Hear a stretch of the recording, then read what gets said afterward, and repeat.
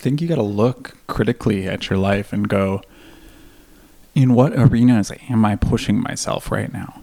Because if everything in your life is safety, if all arenas, if you're not pushing yourself in anywhere, so it's okay to be, maybe you have work and that's your arena in which you're really, really pushing yourself and really striving and really looking for more. So it's okay to be playing it a little bit more safe, let's say, in the home arena or in the working out arena.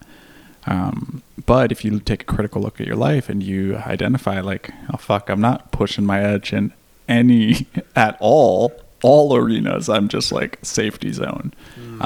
That's when you have to take a step back and go, okay, that's not growing me. So really that critical first question is, am I pushing myself anywhere right now? And if not, what's the area in which I want to be pushing myself, that I'm choosing to push, and how can I begin to push my edge in that area? Life is going to give you challenges, struggles. It's going to force you to face your fears. Even though these may feel like your worst enemy, in truth, these are actually your greatest allies. My name is Lance Essios. Welcome to the University of Adversity.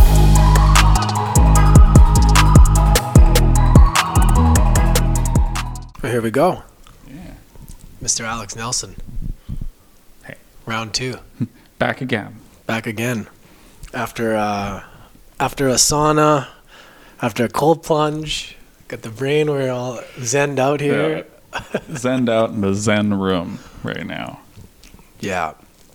It's the first time I've done a in-person podcast in a while, which is like really good. And I'm really looking forward to hearing about, what you've been up to, because, your journey and everything through Ecuador and, medicine space has been really interesting for me. So I'm really excited to be able to, dive into that and hear about it, man. Because it's new territory for a lot of people. A lot of people are just learning about now. It's really entered the public space of psychedelics and of different entheogens and plant medicines. And of course, that's the space I've been involved with for a long time, but even that has taken some new turns and unfoldings for me, as it did in Ecuador. So I'm excited to be here and excited to share today. Yeah, man. So, last time we did a podcast, we did mine and we did yours, and we kind of got into talking about your story. So if anybody wants to kind of go back and listen to that, it was a powerful conversation about your story and, why you kind of got into this. So we won't go too much into your backstory about this, but I highly recommend you guys, go and check out that episode with Alex and check out Through the Veil as well, because both really powerful episodes. And I've been wanting to do a second one with you because I've always resonated with your message, how you deliver it and how you show up. So I guess let's kind of just kick off as to I think we were talking last time, kind of in the COVID area, right in the beginning-ish areas. How has things changed for you with your medicine journey? Walk us through kind of like the last 12 months. Yeah. Big question. Just about everything has changed, it feels like. Yeah. I think, transitioned out of a relationship that was 5 years long. So that was a big piece that came about because of the Ecuador trip. The practices of serving medicine, of working with mushrooms, have really deepened in a really special way that I felt blessed to be receiving. A lot more singing coming from me in ceremony, which is new and interesting, as well as some beautiful additions like my partner, who helps me facilitate ceremonies as well. So over the last 12 months, I've really sort of unpacked everything in my life and started to rebuild it, and taken apart many things that I had constructed over the years and really had created to create a sense of safety, and took a critical look at those and went, okay, is safety what I need right now? Or do I need to be pushing my edge? Of course, the answer was pushing my edge. And it's been extraordinarily uncomfortable in some ways, but really, really beautiful in a lot of other ways. So the last 12 months have been very, very transformative, very painful, but transformative. How do you know whether it's time to push through that feeling of safety? Because, I mean, it's nice to feel safe, right? But at the same time, like, when do you know when you're like, you got to push through that? I think you got to look critically at your life and go, in what arenas am I pushing myself right now? Because if everything in your life is safety, if all arenas, if you're not pushing yourself in anywhere, so it's okay to be, maybe you have work and that's your arena in which you're really, really pushing yourself and really striving and really looking for more. So it's okay to be playing it a little bit more safe, let's say, in the home arena or in the working out arena. But if you take a critical look at your life and you identify like, oh fuck, I'm not pushing my edge in any at all arenas, I'm just like safety zone. That's when you have to take a step back and go, okay, that's not growing me. So really that critical first question is, am I pushing myself anywhere right now? And if not, what's the area in which I want to be pushing myself, that I'm choosing to push, and how can I begin to push my edge in that area? Why has plant medicine been, why has that been the choice as to like the avenue where you explore and push yourself? Like, why is that so important to you? Yeah. I, like many of us, not all of us, but many of us, have a very healthy ego. And it likes, we all do. likes to tell me funny stories about how I'm amazing and special and great and don't need to change a thing, and, you know, stories about other people and stories about myself. And because of that, I find a lot of value in the plant medicine realm, because it gives me this unique opportunity to dissolve that a bit and to allow the ego to really soften back, so I can get a chance to look at myself with those fresh eyes, with the eyes of the higher self, if you will. And higher self can even just be a conception of the best version of you that's out there, like the person you could be if you were your fullest self. And I kind of almost like to imagine that that's a version of me that's sitting somewhere in the future, looking back at me going like, oh, thank you, Alex from the past, for choosing the things which have created me. But whether it's your higher self or whatever, it gives you a chance to interact with those best pieces of yourself without the ego. And what's really critical for me is that ability to step outside of my story sometimes, because I get so wrapped up in stories of insecurity, fear, anger, hurt. Other people aren't loving me the way I need to be loved, whatever it may be. And when you get into the psychedelic space, you get this unique opportunity where it shows you and goes, oh, hey, I know you're telling a really cute story about how everyone's out to get you. Have you considered the fact that you've been making everyone be out to get you through your behavior? And then you go, fuck, ouch. Okay, yep, now I'm aware. And it's both painful, but also empowering. Because what the ego wants to do is to tell me a story that externalizes all the circumstances of my life, so that it's not my fault. But when I learn that it is my fault, or at least that I have responsibility for it, then I take back the power. Then it's internal locus of control. It's not, oh, Lance is being a dick to me. It's the way I am behaving is allowing for Lance to be a dick to me. Okay, so I can do something in the situation, even if it's just remove myself from the situation. So that's psychedelics for me, are that opportunity to do that inner work. And there's many ways to do it. Meditation, float tanks, hard workouts, sauna and cold plunge like we just did.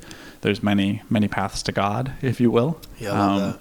But these are one of the heaviest hammers in the arsenal, and for someone with a really healthy ego like me, it's good to have that big tool sometimes to break the shell. Yeah, there's so much I resonate with that, and stuff I want to go back to and talk about. But there's one thing that you mentioned, and I really want to talk about this because people listening, they've heard me talk about different things, meditation, the ego, plant medicine, like all kinds of different stuff.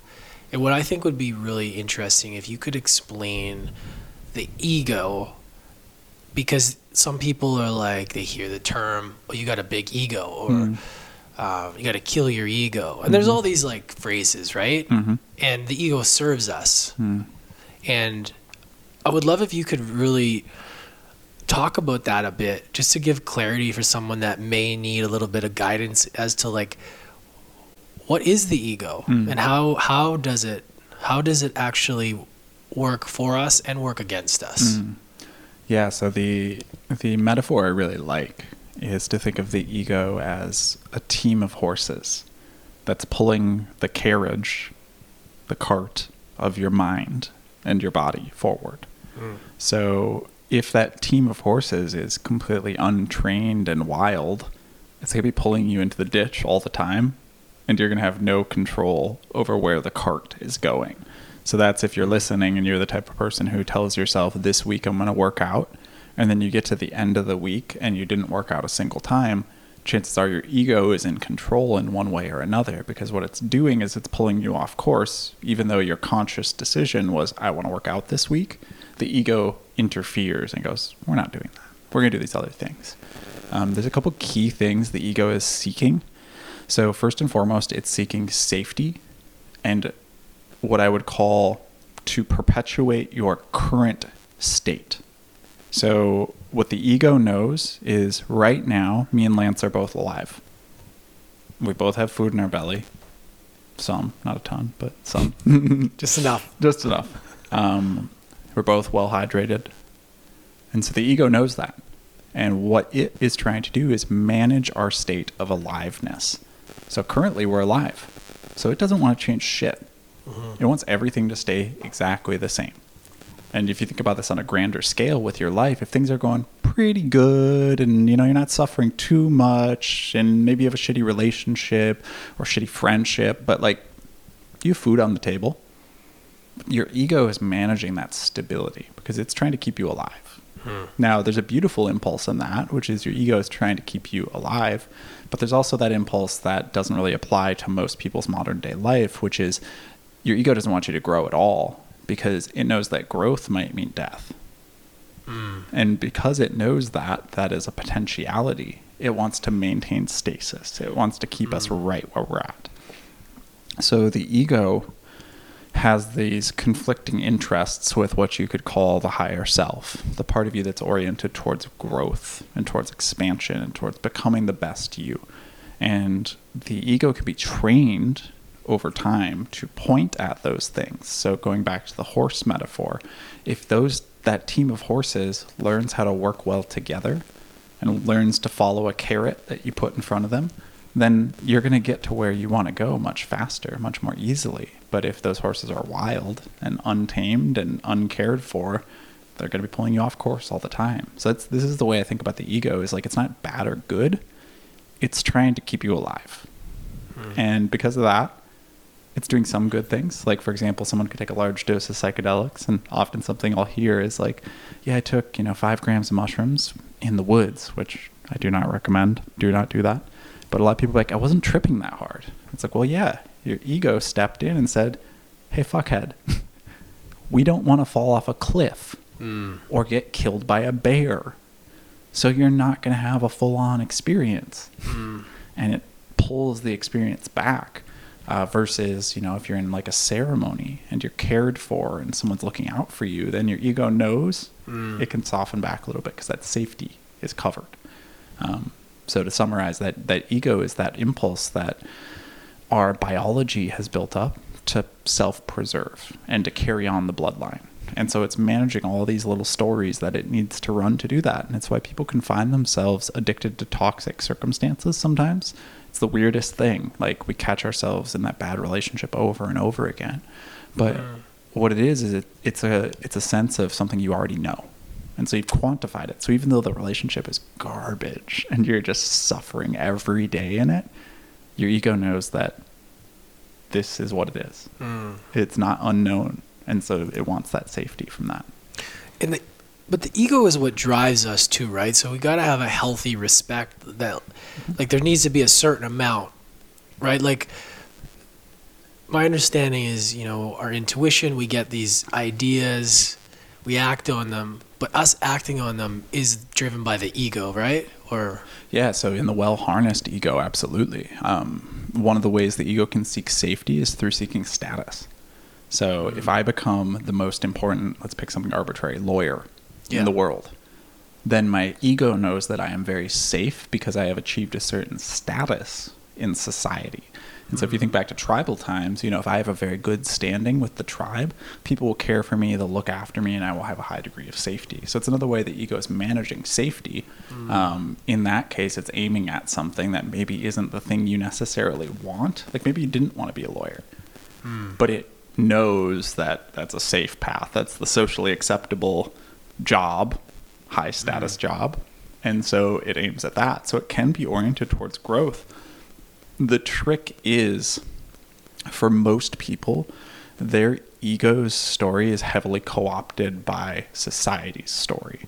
So it's why so many people find themselves being a lawyer, a doctor, whatever it may be, whatever, insert job title here, when they didn't really want to be. And it's like, yeah, you're extraordinarily productive, you worked extremely hard, and your accomplishments are very impressive in aiming at those things. However, was that what you wanted? Your ego is just it's a team of horses. Like, it took you there. You just don't know why it took you there. Yeah, so then if somebody was to go and do a deep ceremony, they have like a real realization, like a smack in the face when they do have like an ego death, right? Which really means you're like, what does that even mean for somebody that's new to this too, like ego death? And yeah, if somebody, let's say this really successful driven person, they've had a lot of success, but like a lot of that success and that drive comes from a lot of trauma too. That shadow side is driving that. And let's say they get that deep journey and then they show them all that stuff. Like what is actually happening? Like what is going on in that situation? I love this because this is something I've been talking about a lot lately. So first, on the topic of ego death, and ego death is really, it's the death of managing all of your circumstances and the birth of truly tapping into your intuition, your higher self, or whatever you want to call it, of if there was no fear, if there was no risk, what is it I'd really want to be doing? And so sometimes that manifests as, ooh, I wouldn't be in this relationship, or ooh, I wouldn't be doing this job, but there's all these fears that are holding me back. But those are the ego's fears. They're not the true me's fears.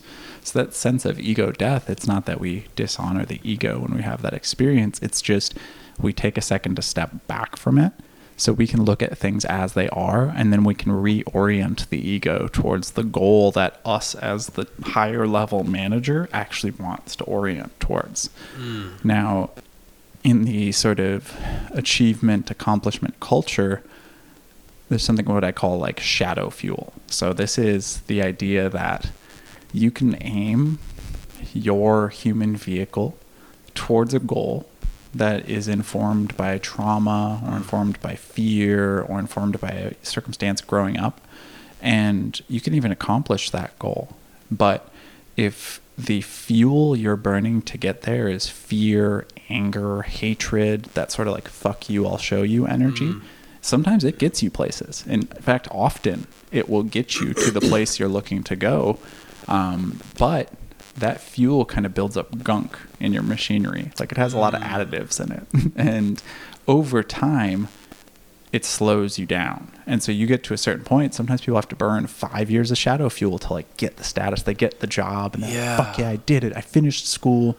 And then they have this awakening moment where like, oh no. What really matters? This wasn't what I wanted.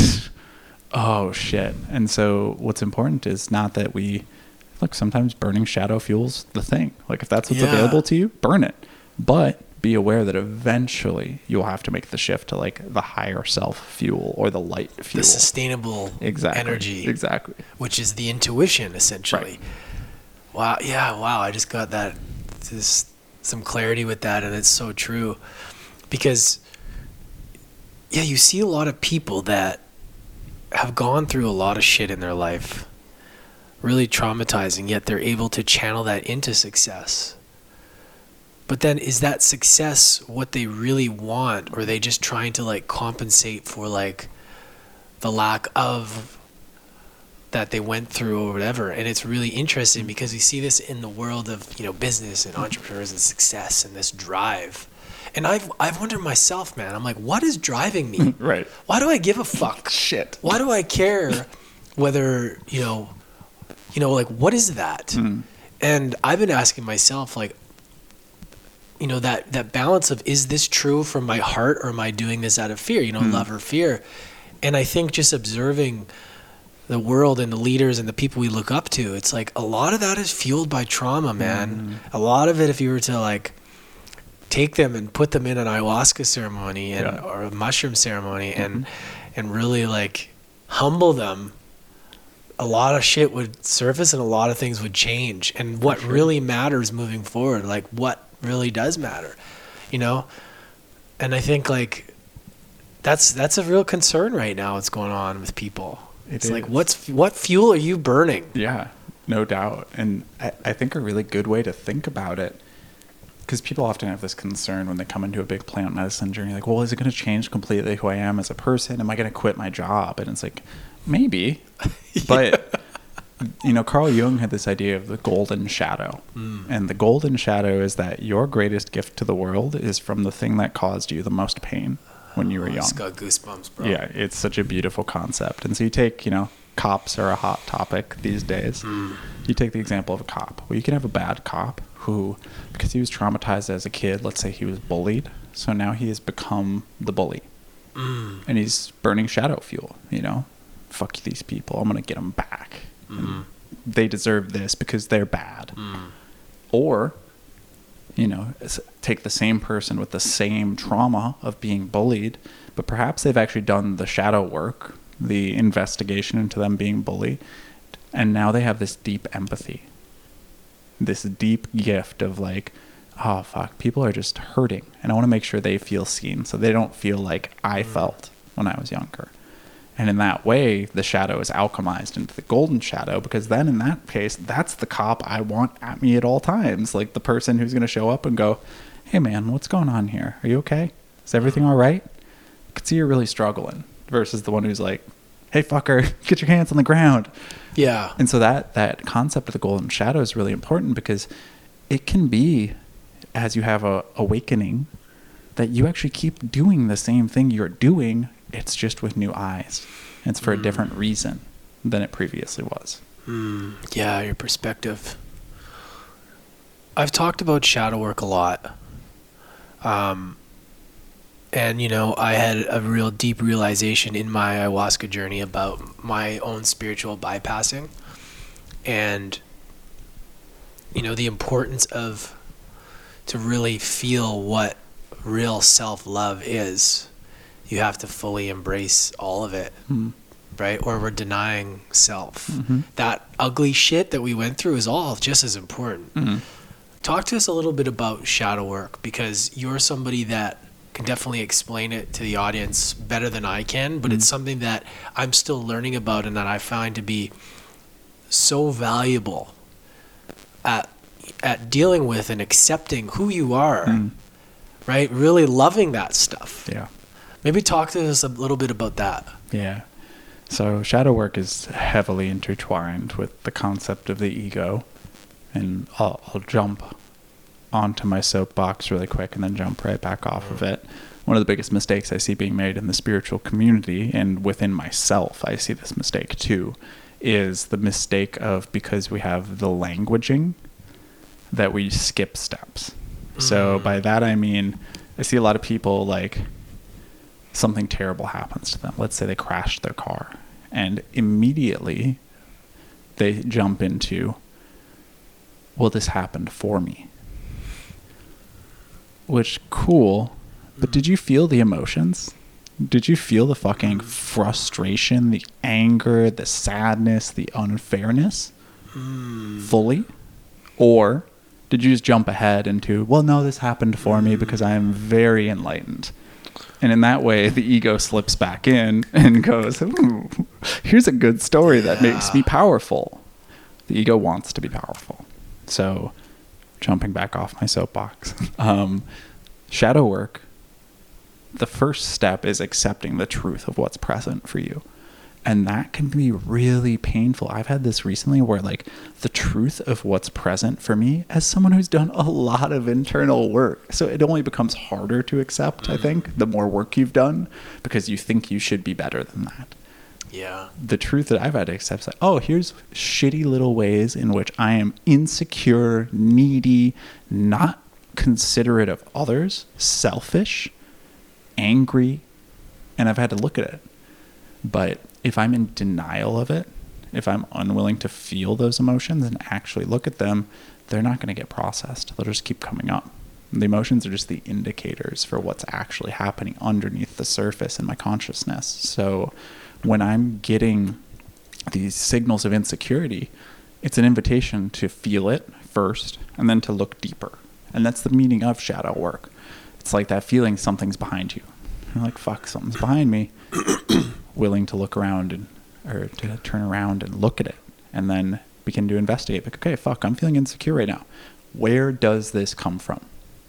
What about this circumstance is making me feel insecure specifically? If I'm doing the spiritual bypassing thing, I'm telling myself I'm not insecure. I'm like, no, I'm not insecure. I'm just setting boundaries. Or I'm just, I'm feeling something. Well, it's all light and love. And in that way, you skip over where the real opportunity is. Yeah, that's great. But here's my question as well. Where's the fine line between becoming that?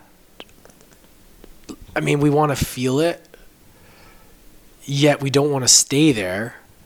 How do we know how long because you can get into that, you can feel it, and then you can become that. I'm depressed, right? Like people become, instead of I'm feeling, they become that thing. And then the difference of being able to feel it and then move on is so key. Yeah. So how does one feel that I'm processing this, now it's time to move on, versus I am this and I'm just going to keep living this? I've got a super hot take on this one. I actually don't think you can dwell in any of these emotions if you feel them fully. I think the moment that you feel them fully, they move through you. So I like anger as an example. If you're angry and you admit to yourself, I am so fucking angry right now. God fucking damn it. Excuse the language. It's all right. Swear, man.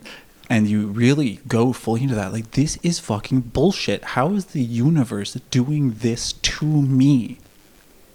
And you hear yourself. I don't think you can actually stay there.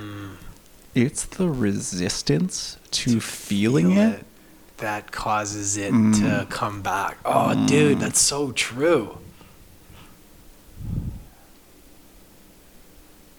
Huh. The resistance of fully feeling it makes it just come back over and over again. Because if it's a signal, like we were talking about earlier, it's going to keep signaling you until you actually look at the signal. Yeah. Yeah, it's so true. Yeah, and you fully feel it, however you need to do that. Yeah.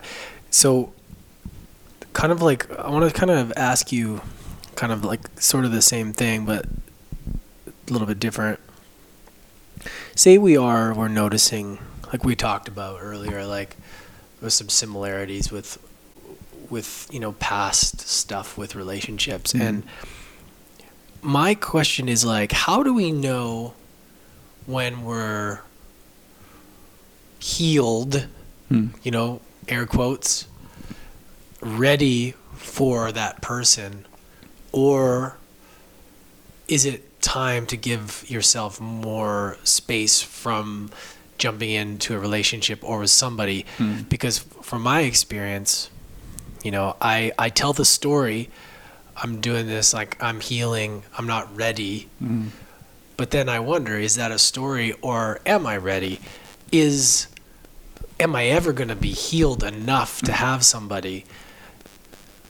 You know, that's kind of where I'm at. And also, like, if we do feel these triggers, this like little boy scared abandonment stuff that comes up, do we need to sit with that and really get to the bottom of that first? Or do we say, look, I'm feeling so I want to take a chance? Like, where do you sit with all that? And like, how does somebody know whether they're healed enough to jump into something? I think unless you're Ram Dass or the Buddha, you need sharpening stones in your life. And just the idea of being triggered is the idea that you have had a trigger.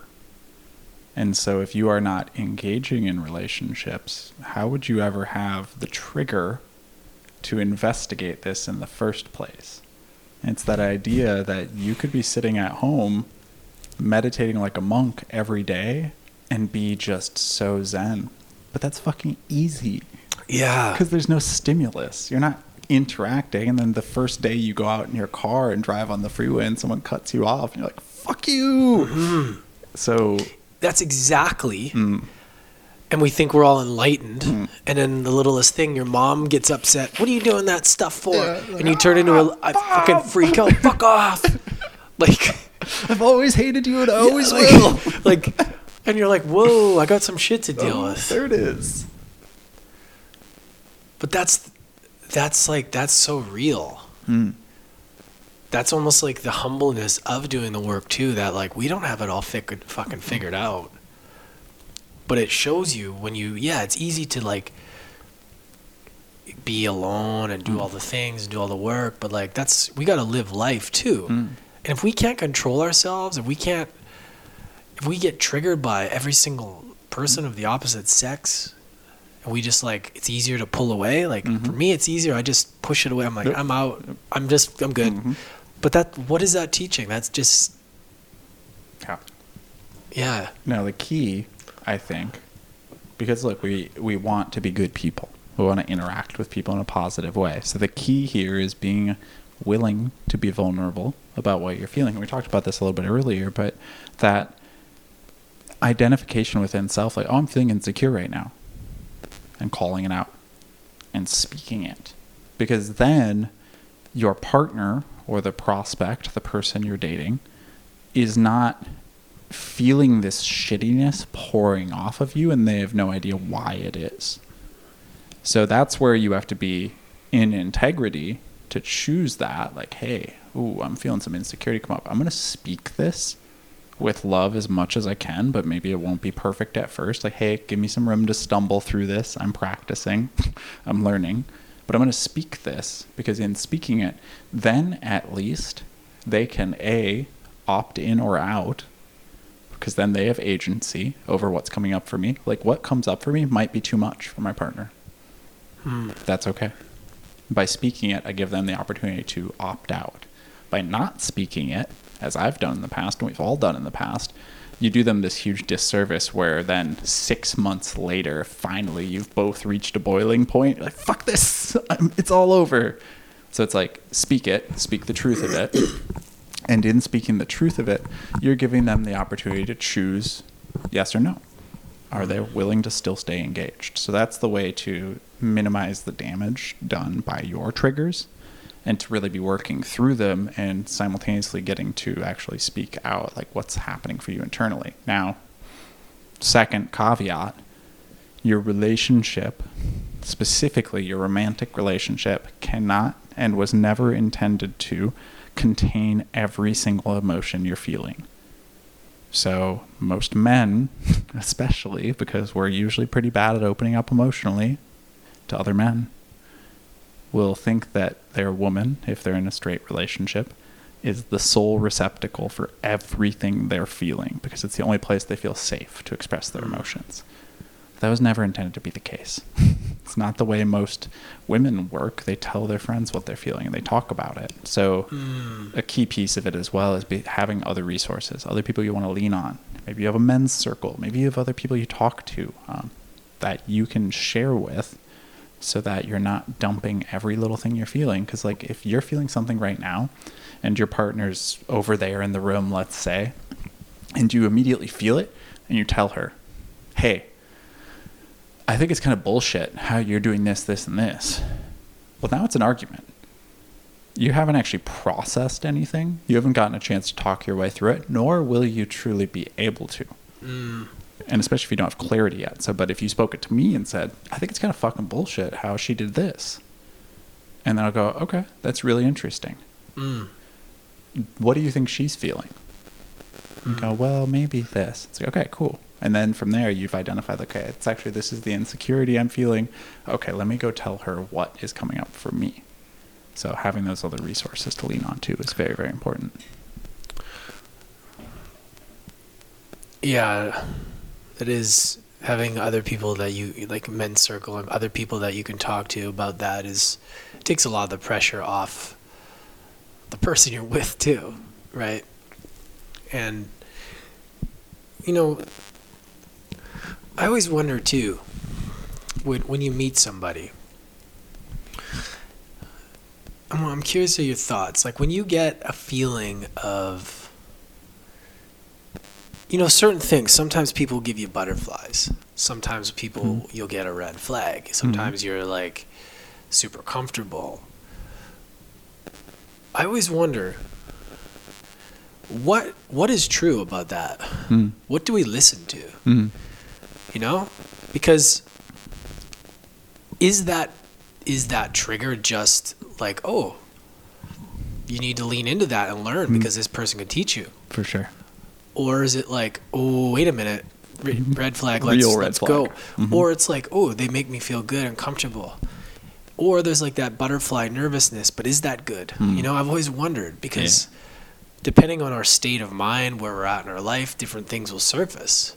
So how does somebody listen to that? Like, how do you know? And I mean, I don't know if you have the answer for this, but it's just come up and I'm, you know, just really curious as to like how you navigate that, what your thoughts are. So we'll go up 5 levels for a concept and then come back down to the specific. So the concept to understand is that your intuition is a trainable skill, and most people's intuition is about as sharp as a butter knife. So your intuition gains sharpness as you engage with it and use it over time and learn to identify what's ego and what's intuition. And that process is you honing your sword, you honing your edge of being able to discern, like you're talking about. Now, back down to the specific, the questions I would be asking in those circumstances, and have asked, is what's my relationship pattern? If I look at my last 5 relationships, 4 relationships, 1 relationship, what has been my pattern? What type of women have I saw? What emotions have I been seeking in those relationships? What are the ways they've shown up? What are the ways I've shown up? And then with the person who's in front of me, who's causing whatever emotional reaction, is that different or the same as the pattern? Especially if you know the pattern's one you want to step out of. There's a lot of people who'll be like, I only ever find toxic people. It's like, well, you're fucking sending out a bat signal for those fuckers. Like, you're doing something to filter them in. Yeah. And so that question of like, is this person in front of me different from my normal pattern, or are they the same as my normal pattern? And is that something I want? Do I want more of the same, or am I looking for some new arena in which to experience myself? Yeah, and does the situation have to be perfect? Like sometimes we're like, it has to be this ideal, they need to have all the things. If it's not there, then we don't move forward. But then at the same time, you do want to honor the non-negotiables that are important to you. So, you know, there's some situations it makes it difficult because are you just pushing things away because you're scared, or are you know, is it realistic to think that you can get exactly what you want? Or, you know, like it's, you know, do they have to speak the lingo, or do they have to be doing the thing? If, you know, that's what I find so interesting about the journey of life is like figuring that out.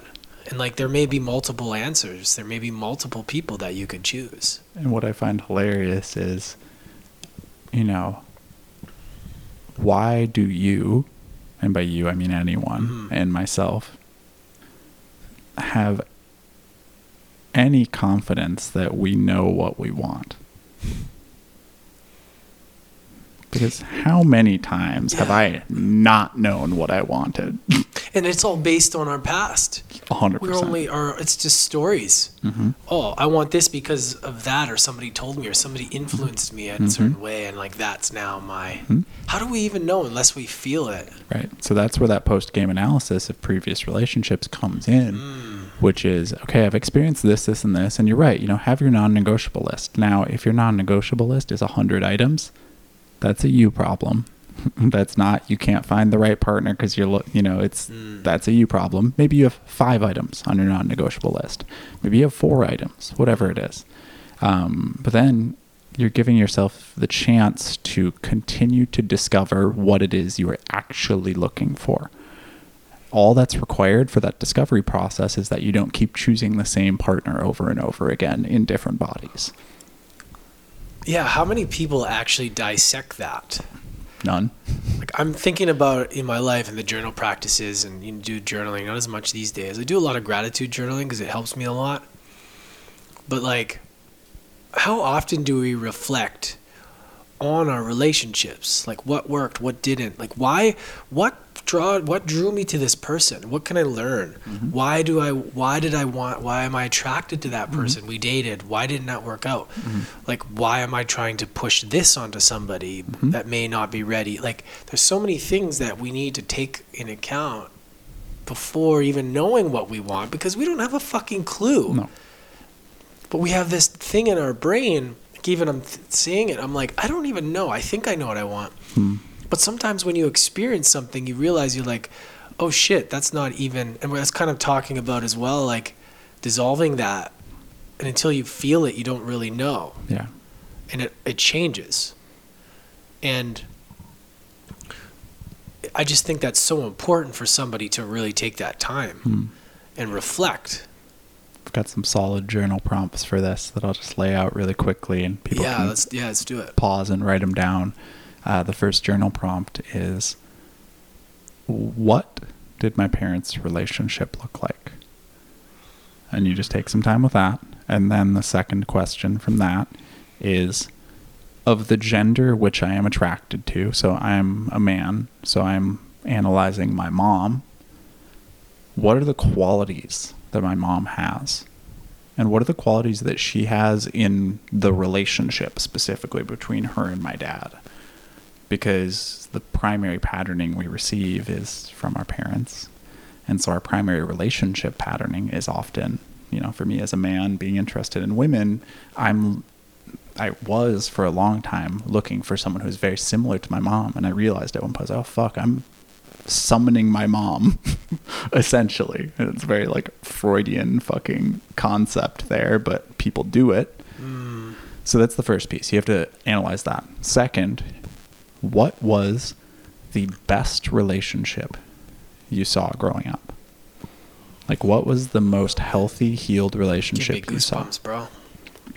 Because for a lot of us, maybe there are none. Maybe we didn't see a single healthy relationship. So the first piece of work there is you need to seek out or get to witness some healthy relationships that you even believe it's possible at a psyche level. Because good luck trying to make your relationship work when your subconscious programming is relationships don't work. That's piece number 2. Piece number 3 is the post-game analysis of your previous relationships. So take your previous partner, take your previous 2 partners. What were 10 things that worked? And what were 10 things that didn't work? And then analyze, like, what was the critical thing that caused the relationship to fall apart? And what pieces did I play into that? And what pieces did they play into that? And taking that time to do that post-game analysis on the relationships. And then you have a generative list of, okay, well, here's the ways in which I'm fucking seeking mommy. So that's not great. Let's avoid that. It doesn't mean your mom doesn't have some qualities that you're probably looking for in a partner, because maybe you have a wonderful mom. Who knows? But you don't want to be seeking that unconsciously. And then number 2 is like that relationship pattern of what was the best relationship I witnessed growing up. And also along with that is like, am I trying to fix, this was my own realization. I realized I was trying to fix my mom and dad's relationship by seeking a partner who was like my mom so I could love them better. Wow. And like when I realized that, I was like, oh fuck. Like, Yeah. I'm trying to somehow fix some of the sadness that they have through my own life story. And I kept picking partners that were that same archetype. Yeah, isn't that interesting? Yeah, I find myself doing things that my dad did. You know, I love him, he meant well, but there's just a lot of like stuff, you know, even in his childhood and just the way he was, and just a lot of trauma. He couldn't process his feelings, and just to see, you know, that the fear behind his message. Now that I understand a little bit more, and just now sometimes I really see that coming to life in my own life. I'm like, fuck. I'm like, I love you, Dad, but I don't want to do that shit. I don't want to be in that position. Like, it makes me like, I all of a sudden feel like, because I feel like he's with me, but I feel like it's like, oh, okay, stop. That is not the way I want to show up. But it's ingrained in us so deep, especially generations of like the same thing, you know, and I've really taken pride in myself to really change that fucking, that lineage. Like, I'm like, it's not going on like this anymore. You know, it's not going on like this because, you know, even seeing my dad pass away, he couldn't process his own emotions, which led to cancer, you know, and I believe that, and death and not being able to process that. But his reaction and how he would react to things, I notice in myself. And I'm like, fuck. And then that pushes people away. So I have trouble sometimes because my temper is bad, and I could just blow. And, you know, we were talking about this earlier. It's just like, that doesn't make somebody feel safe, right? Like, that doesn't make somebody, and like being aware of that, we are tied to our parents in that way. It's so interesting because even though we're not our parents, like we are our parents, like in a way. And the fucked up part is, and like this was giving me chills as I was thinking it, is like, we all see our parents as the fully grown tree. We didn't see them as the sapling before they were that tree. And so a realization I had in my most recent relationship was I looked down the road because I was, you know, I didn't want to be like my parents were. I wanted to avoid that at all costs. And so the relationship I had entered into, which was beautiful, and she's a wonderful person, but I was like, oh, if I stayed here for 20 years, my resentment would slowly build. And some of the anger I saw out of my dad would eventually blossom. And some of the shittiness I saw of my parents towards each other, still see sometimes, would have slowly come into focus for me, and I would have become that. But in any given moment, it's like, no, I'm not acting like my dad. Yeah. But that's because I only see the tree. I don't see the whole fucking process of him being the sapling that grew into the tree and how I might be engaged in that process right now. Yeah.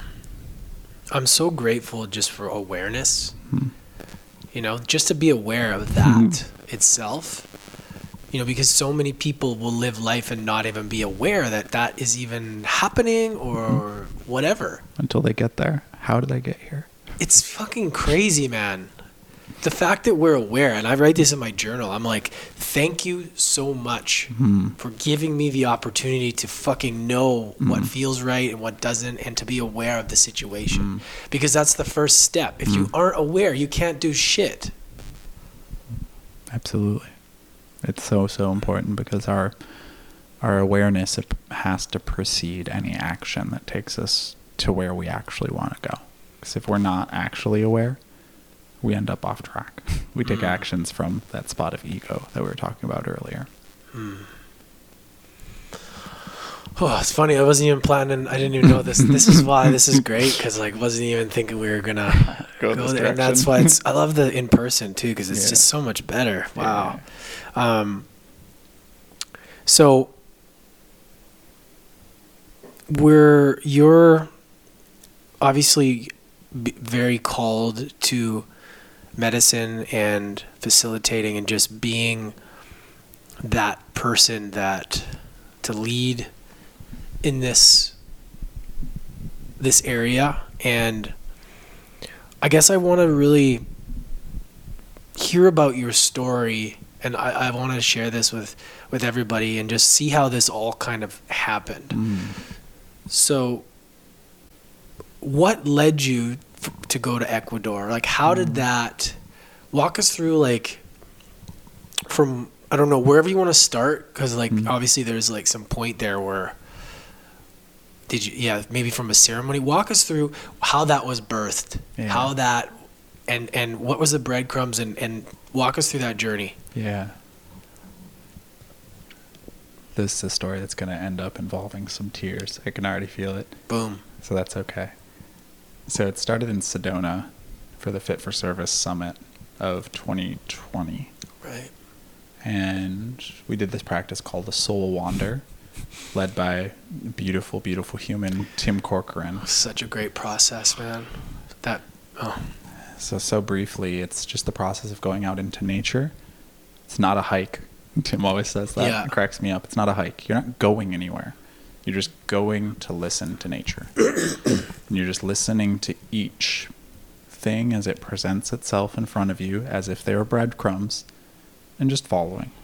There's no goal. You're not trying to do something. You're just being.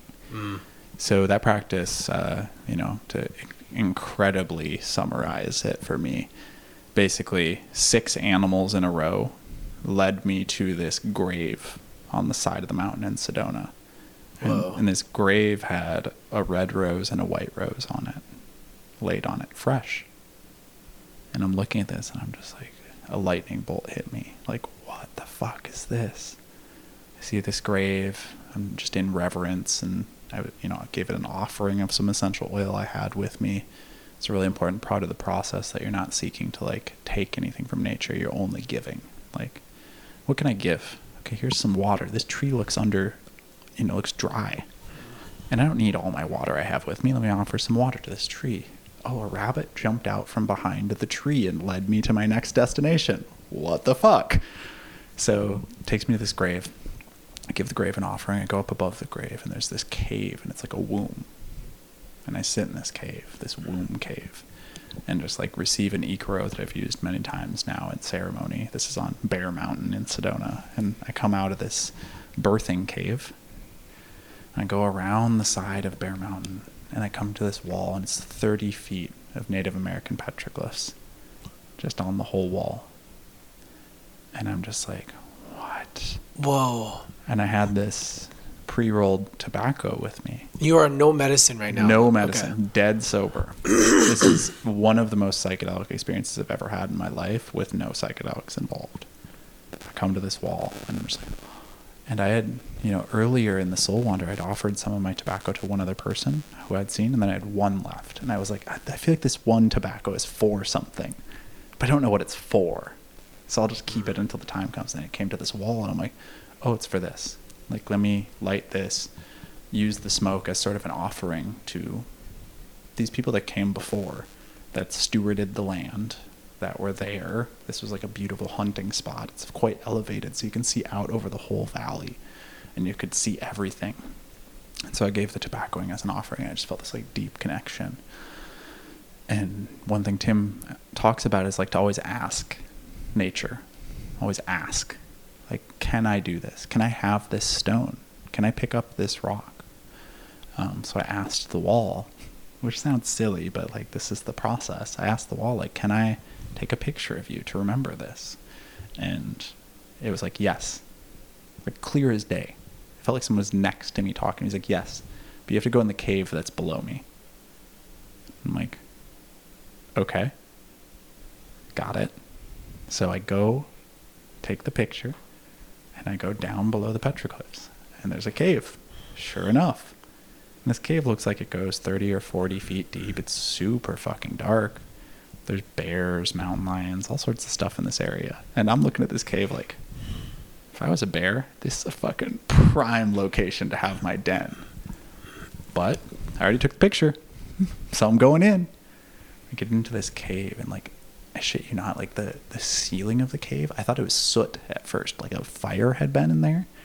And it wasn't soot, it was just the texture of this rock. It was black, and it had these little sparkles in it. It looked like the fucking night sky inside this cave. I go in further, and I'm going real slow just because I'm just like, if there is something in here, I don't want to wake it up. And right in the middle of the cave is a spear point. And it was this just like, it had been there. And I asked, can I take this with me? And I was like, yeah, it's here for you. Whoa. And I'm just like, holy shit. So I wander back to Aubrey's ranch, finish the Soul Wander. And on the van ride home, I'm telling my now partner, Maria, the story of my Soul Wander. I tell her all the parts of it. And we're just like, I dropped her off at her place she was staying. I drove back to my place. And I get back to my place, and I open my phone, and she's texted me a picture of the grave with the red rose and the white rose on it. I'm like, how did you get a picture of that? Because I didn't take a picture of it. It felt like maybe disrespectful or something. I just didn't think of it in the moment. She goes, well, one of the people I'm staying with, our brother Dominic, we had done a despacho ceremony the night before, and his offering for the despacho ceremony was a white rose and a red rose. Dude, I got some goosebumps right now. God, it goes so deep here. So then I'm just like, holy shit, what the hell? And he had been in the earlier group, so they had gone their Soul Wander before my group went on its Soul Wander. That was the one I was on. Yeah. So I'm just like, wow, that's so fucking cool. Just the intentionality behind that. So then the next day at Aubrey's ranch, I find Dominic, and I'm like, man, that's so crazy. I came across your roses on the grave or whatever it was. And he's like, yeah, man, that's fucking wild. And I was like, wow, just kind of like basking in it. And this is not like, we had spoken maybe once ever before this. He's like, dude, I wasn't going to tell you this, but I have something to tell you. And I'm like, okay, like, what is it? Like, you had some special connection with those roses. I just think he's going to tell me some like normal shit. He's like, no. A week and a half ago, I had a dream that you need to go to Ecuador to meet my medicine woman who stays down there. And I've got this trip coming up, and I really think you should reach out to her and talk to her. Wow. And so I felt like a lightning bolt hit me. Like, the pure happenstance, like where this grave was on the side of the mountain, it's not on a path. Nobody else saw this, essentially, except for me and him. And the fact that a week and a half before, he had a fucking dream. Holy fuck. That I needed to go. And he wasn't, he probably wasn't going to tell me because we weren't super close. Like, it wasn't like we were super buddy-buddy, and so it made sense that he was dreaming about me and whatever. It's like, this happened like this. So I wonder if he would have told you that if he didn't do that. Probably not. In his position, I probably wouldn't have. It'd be like if I have a dream about a person I met once and then I see them and I go, hey man, I had a dream about you. Like, I'd feel weird about doing that. So that was the calling to go to Ecuador. That was like, holy fuck, the unignorable. And like I said earlier, I have a healthy ego. So sometimes I need the universe to give me a fucking sledgehammer to break something into my skull of like, here's your next thing to go do. You cannot ignore this. So that was the thing. So we start planning the trip to Ecuador. I'm talking to Dominic. I'm talking to the medicine woman, Jimena is her name. Getting everything all set up, raising the funds to go. I definitely wasn't financially like in a spot to go, and you helped support that journey. Thank you so much. Man, as soon as that came up, I was like, hell yeah, man. Because like, just to pause that for a sec, I don't want to interrupt your flow, but like, that got me so excited for you because like, I could probably speak for a lot of people. Like any opportunity to see you grow in that area, everybody would go, yeah, fuck yeah, bro, do it. And that's why for me, I was like, man, that'd be a shitty reason to not go if you can't, you know, financially at that point in time. But yeah, no, I was super excited for you, man. Yeah, and I deeply appreciate that. And it's one of the things I felt so just blown away by in that whole process was just the level of support that I felt. And people were just like, I want to make sure you can go do this. You were blown away, dude. You support people so much, man. You give people so much love and support all the time. It's like, it's hard for me to like understand why that would be, you know, because it's a reciprocal thing. You give, people want to give you that as well. And if you were to have said, I got to raise this, I'm a little worried. I'm like, dude, people, you got it. Like, there's no doubt. Yeah. Like, there's no doubt. And you did it. Yeah. Which is just so beautiful. And like, you know, sometimes I need to hear that and remind myself of it. Because again, we all get caught in our story, no matter what work we're doing. And so you can feel like you're just pouring out. And sometimes it's good to really just receive that pouring in like I did in that circumstance. So the funds, make it all work, get it planned, get it on the calendar. And then, you know, I'll shorten some parts of this story and get to the like really good parts in Ecuador. But, you know, time passes. We have the Miami meetup here in Miami for Fit for Service. I come and we're recording this here in Maria and I's house, which is where the Miami meetup was. And the Miami meetup was super last minute for me. Like a week before, I was like, fuck, I can actually go. I'm available. So I put out word like, hey, can anyone have like a couch I can crash on? And Maria was like, you can crash on my couch. I'm like, oh, fuck, that's amazing. Because that's where the meetup is. So like I get to be at the place. Awesome. And so I felt super blessed. Came here. We hit it off. We had a chonga ceremony, which is its own beautiful medicine. It's essentially smokable ayahuasca.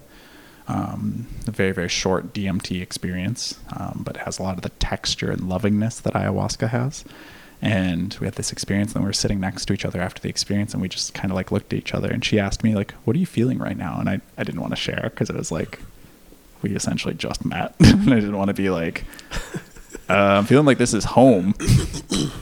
So whatever I said, like, I don't know, or like, this just feels really good. But then, you know, that evening we had a beautiful interaction and stayed together in her bed. And, you know, in the morning I was going off to facilitate ceremony out in what's it called? It's another city here in Florida. I'm forgetting. Whatever. Doesn't matter. Another city in Florida. It's like 3 hours away. And, you know, that's sort of it. And in the time I was in an open relationship with my previous partner. And so this was nothing like ethically incorrect on my part, but it was the first time that I sort of felt like, that was something. That wasn't nothing. Like a lot of times before that, it had just been like purely sexual, fun, enjoyable experience. But that time I was like, there's something there. I just felt something. So we circled back, and I talked to Maria like a week later on the phone, and it's like, hey, I'm feeling some stuff come up. She's sort of like, oh, okay. No, it's not just you. I'm feeling some stuff too. And, you know, as we're planning the Ecuador trip, I thought I was just going with Dominic. Turns out Maria was going too. And I find this out after the Miami meetup. And I'm like, wait, you're going to Ecuador too? Whoa. Oh. Interesting. Okay. So we're planning.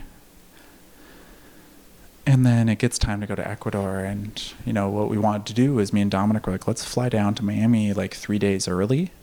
And then we'll fly from Miami to Ecuador. It's a real short flight from here. It's like 3 hours. So we're like, this will be a beautiful way for us to like pattern interrupt ourselves and come back into like sort of just normal, like refreshed mind state before we go into this big psychedelic retreat. And last minute, Dominic couldn't make it 3 days early. He's like, fuck, I got it. Like some stuff came up. I just got to fly into Miami the day that we're flying to Ecuador, and then we'll fly from Miami to Ecuador together. I'm like, okay. And I asked Maria, I'm like, is it cool if I still come 3 days early? She's like, of course. I'm like, great. Sounds good. I get here, and of course we hit it off, and we're still feeling like, okay, there's something here. We go down to Ecuador, and I mean, it's such a beautiful place, and this retreat center, Casa del Sol, I can't recommend highly enough. It's nestled away in this town called San Pedro de Vilcabamba. I just love the sound of that. It's named after the 2 psychedelic compounds that grow there. San Pedro, aka Wachuma, and Vilcabamba is Vilca, as in the Vilca tree, which is the Yopo medicine, as it's known. And so this little town up at, 5,500, 6,000 feet elevation, but like jungle. I've never seen anything like it. Like, you expect jungle at, 0 elevation, but this is like jungle in the mountains.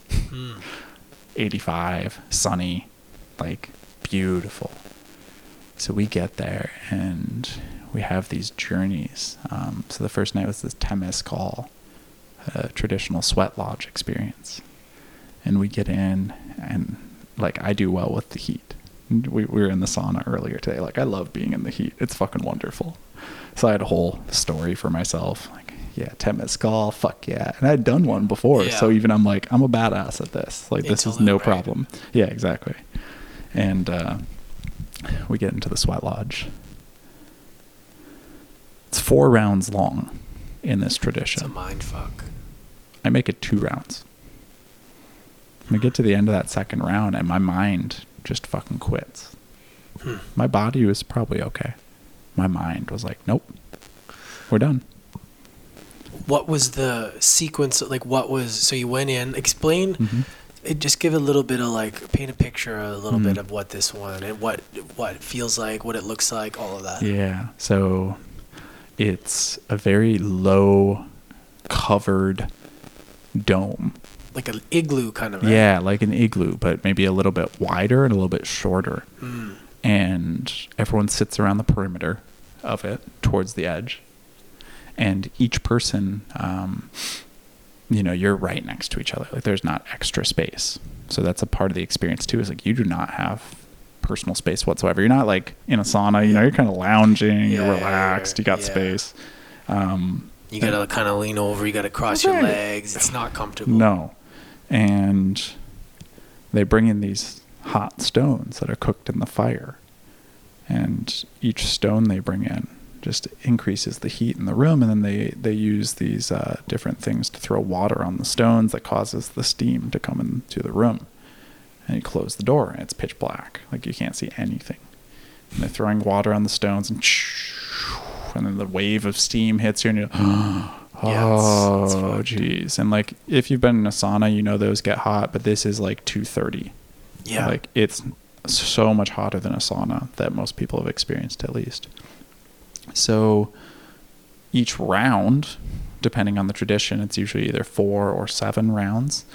Each round, they bring in more stones to continue to heat it up.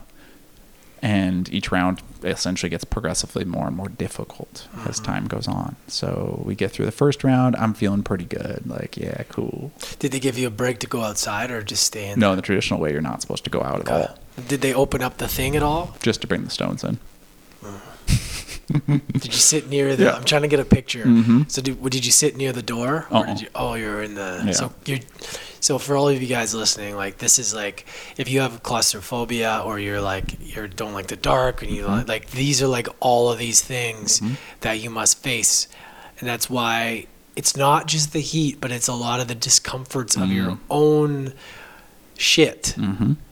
Exactly. And it's the idea of the womb. Like, it's a rebirth experience. You're going to this dark, warm cave out of which you emerge renewed. Yeah. Rebirthed. Which is why it's beautiful. They do at the beginning of the retreat with all the different medicines we're doing, so that you really get a chance to, like, reset and rebirth. Now, we get to the end of the first round. I'm feeling pretty good. I'm like, yeah, we're doing this. Sweat lodge. Fuck yeah. And then second round starts. And like halfway through the second round, I'm like, oh no. Uh-oh. This isn't good. What was coming up for you? my mind, like, I don't know how to explain to them. My mind was just like, we need to get out. We need to get out. We need to get out. We need to get out. We need to get out. And like, I was trying every tool I had in my mental arsenal. Like, okay, we're going to slow the breath. We're going to change my position. Like, I was like, okay, let me lay down a little more. Maybe I can escape the heat a little bit. Nothing was working. And so I'm just there and I'm like, fuck. It gets to the end of the second round. I'm like, I have to get out. And so it's not like you're not allowed to get out. You are. It's just not encouraged. So I get out. You got out. Now, as I get out, because I'm at essentially the back of the circle away from the door, I have to crawl in front of every person on the other half of the circle to make my way around to the door. One of those people is Maria. So here I am quitting. Oh, by the way, I'm the first person to quit of everybody in there, all 15 or 16 people. I'm the first person to quit. So here I am crawling past this woman I find incredibly attractive, quitting. Not because my body, like I was about to faint, but because my mind quit. I go and I lay outside in the dirt. I'm laying outside in the dirt, just crying, just gently crying, just like, fuck. What the hell? What is this teaching me?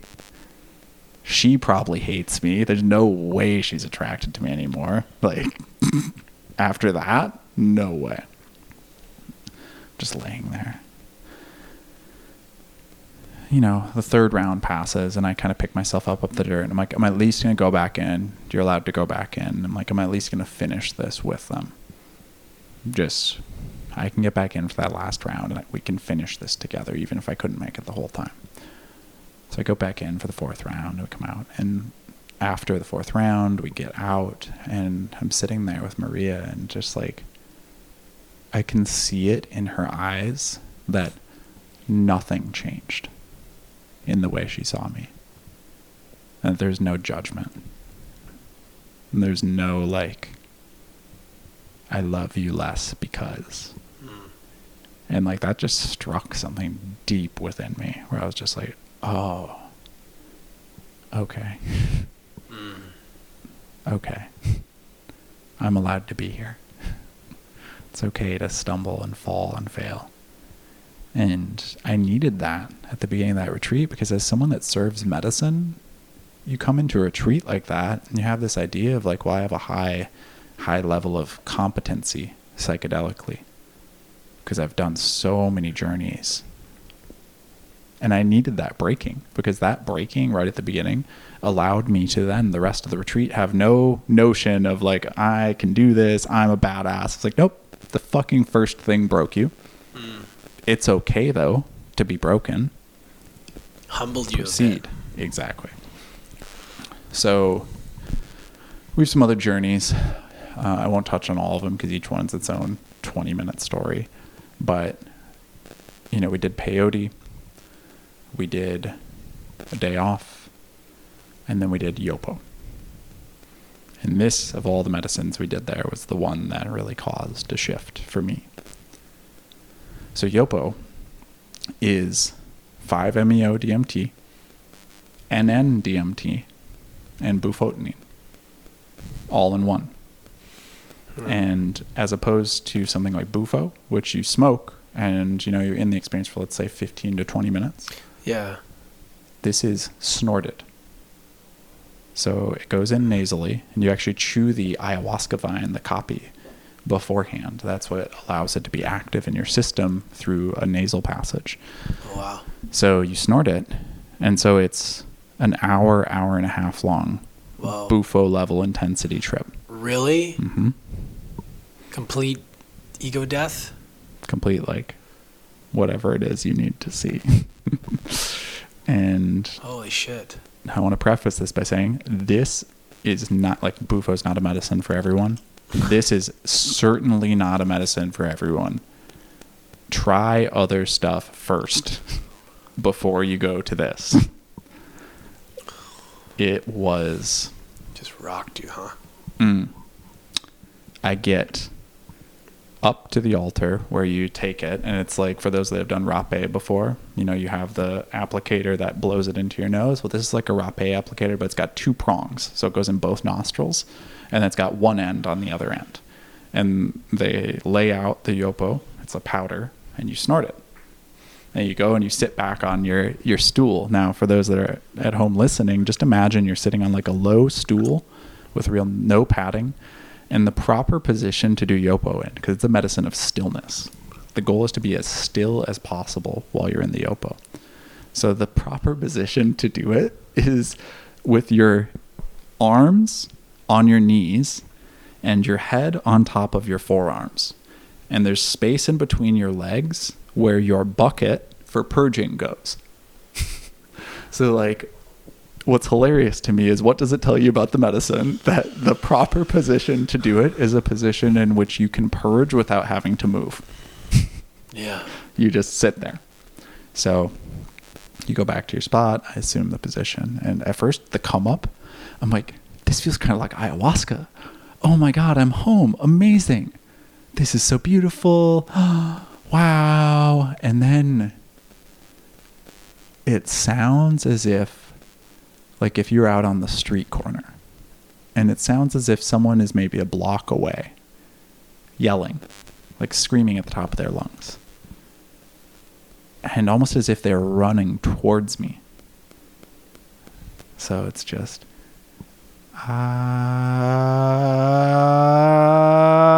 until they're right on me. And it's as if I was in the center of 1,000 people all screaming at me in anger. Whoa. And it was vibrating every single molecule of my being with this like rage. I take a breath, purge, and it stops for a second. I'm like, oh, thank God. Oh, what the fuck was that? And then I hear it again. I'm back in the middle again. Purge again. And I'm just there, and I'm like fucking, I can barely sit up. I'm like, the room feels like it's spinning like a top. I'm just like, what the fuck did I get myself into? Like, psychedelics have always been so gentle with me. Ayahuasca has been super gentle with me. Mushrooms have been extremely gentle with me. Peyote, Wachuma have been gentle with me. This, Not gentle. Not gentle. And after the experience, there's some other stuff that happened to the experience, but that's the main feature of that one experience. Dominic says to me, he's like, wow, Yopo is a really wise medicine. It really talks to you in the way you need to be spoken to. I was like, huh. I started to chew on that a little bit. I'm like, wow, fuck. Yeah, okay. And it was like, the clarity that came from that experience was that anger and rage I was experiencing was the part of me that knew and had probably known for a year, 6 months at least, that the relationship I was in was no longer the right relationship. And that rage and that anger was the sort of king within me that knew that I had been looking away from that fact in every way I could find for 6 months to a year. And that my little boy energy was constantly finding new ways to avoid that fact, because I was in such a place of comfort, and I was a person with which there was nothing wrong. There's nothing wrong with her. She's such a beautiful human. So there was no easy thing for me to point to. Like, well, I'm just leaving because she's a fucking bitch. So she cheated on me 10 times. Like, that's why I'm leaving. There's no thing to point to. It's just, it wasn't right. And I had been ignoring that truth for 6 months to a year. And so there's this rage that the medicine spoke to me with of just, wake the fuck up and look. If you want your life to go where it's supposed to go, wake the fuck up and look. If you're not willing to look at this, you will never get the things that are for you. Not only will you never get the things that are for you, but you are actively hurting this other person the longer you wait.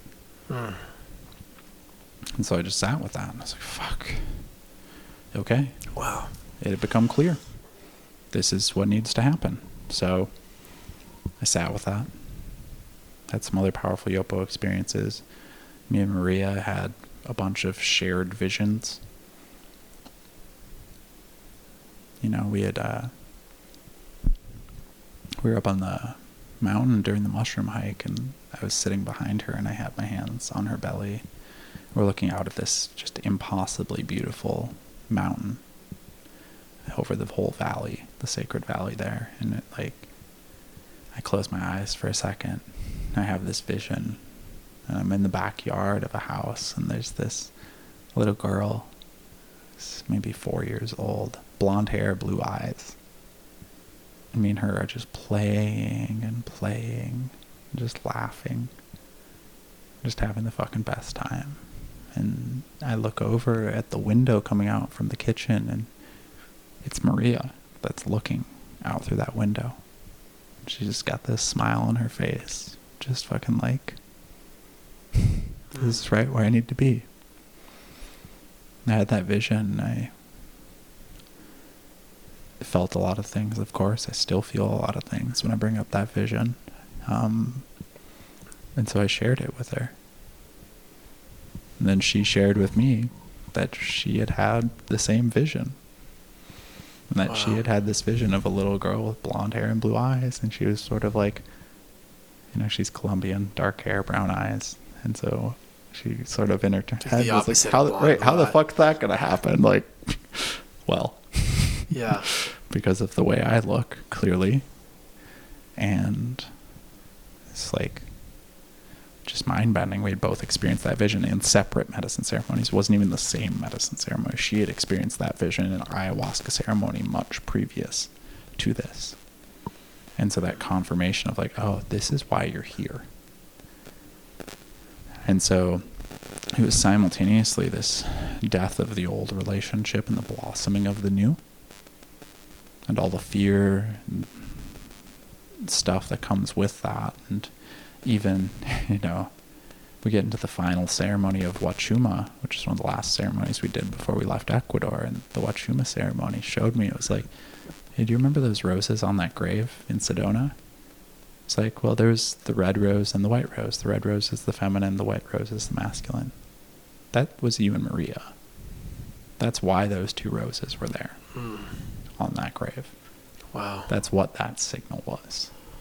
And just like blossomed this whole circle that had happened from that moment in Sedona all the way to being in Ecuador. And so it really revealed things to me of just like the ways in which I had allowed comfort to take over my life. And that's part of what I saw in that initial Temazcal was like, you know, I thought so much of myself. I thought that my mind was this supremely honed weapon that was like, God, I am just fucking powerful.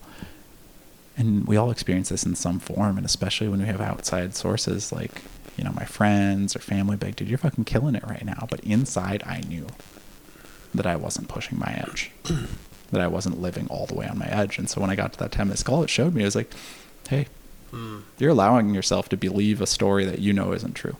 So here's an example of it. You're kicked out of the Temazcal.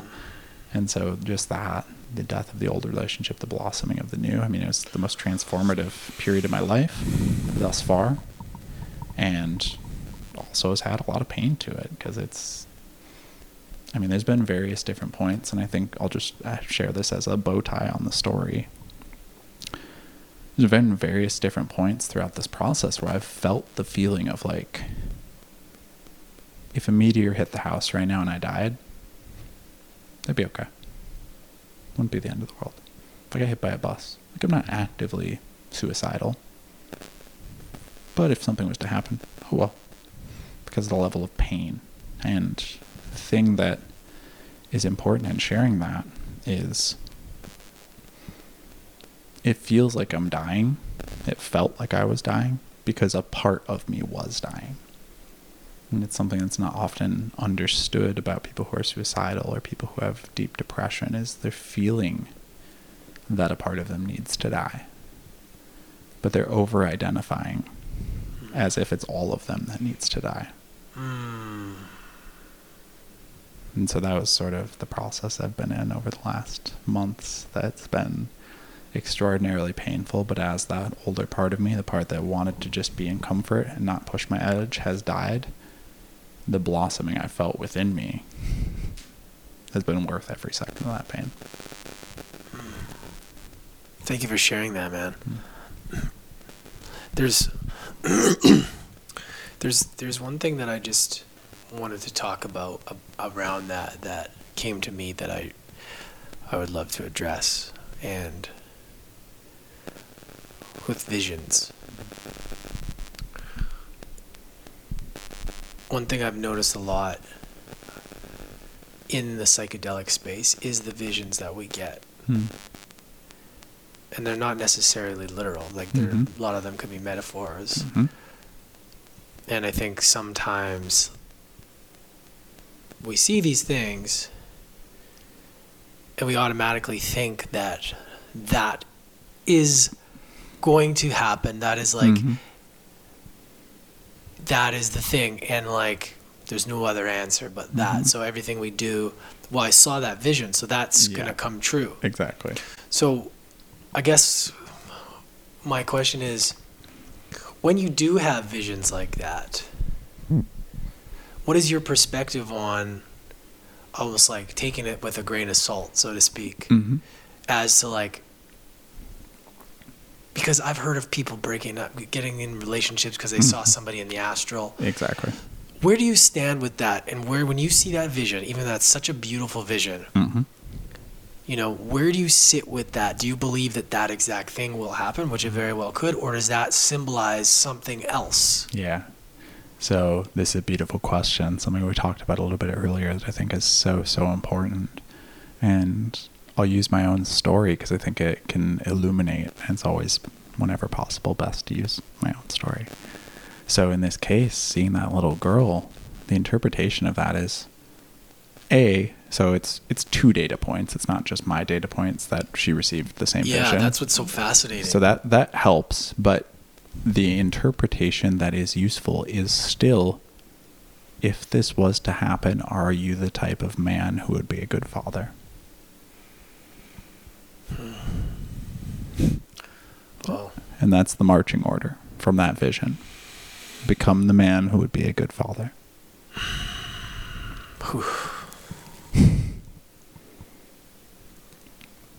It brings up emotion because it's fucking, you know, I used to watch. It hits me even, man. Yeah. It's so beautiful. There's a video I watch all the time. I used to watch it every time I'd have like difficulty accessing my emotions, and it's this one of my favorite electronic artists, Porter Robinson. He made this video. It's called Shelter, and we should watch it together after this because it's really beautiful. But it's this archetype of the good father in this music video, and it fucking breaks me open every fucking time, and I cry like a baby. And I don't even want to say cry like a baby anymore. I cry like a father. And yeah. I always used to wonder, like, why does this in particular make me cry so much? That's because that, to be that good, is the thing I wanted the most. And so, to your original question, the important thing is interpret your journey in both ways. Like, maybe that's the literal truth of the situation, that I will be in that yard someday playing with that little girl. Yeah. But for that to happen, what needs to happen? And, you know, other examples, like people experience aliens in their journey. Yeah. And we said this earlier, but like, if you see an alien in your journey, first look inward and ask, do I feel alienated from my friends and family right now?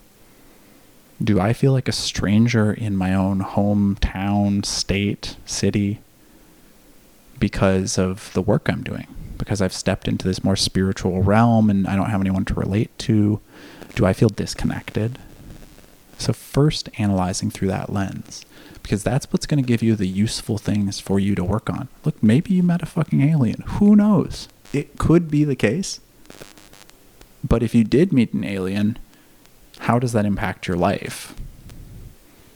But if you met an archetype that was telling you something, or even if you met a literal alien that was telling you something, wouldn't it be better to interpret it through the lens that serves you becoming the person you want to become? And so that's that process of, if you have a vision, the first interpretation should not be literal. This is the biggest mistake. Again, let me hop on my soapbox for a second. I'll hop back off.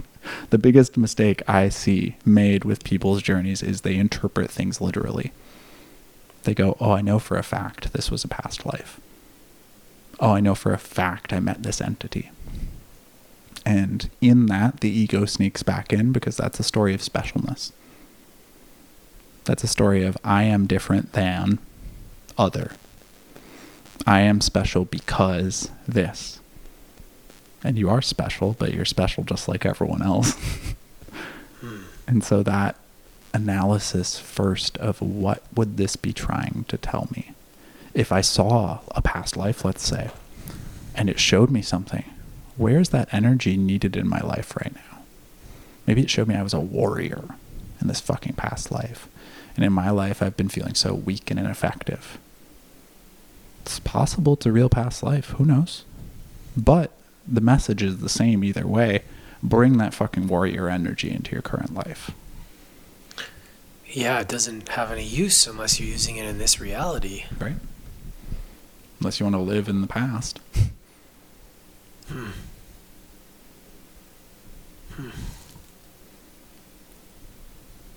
Yeah, because we can get so caught up in what we see, or again, something we were talking about. We should have recorded in the sauna too. But man, this has just been so Sauna fucking sessions. powerful. But like, this conversation has been so powerful.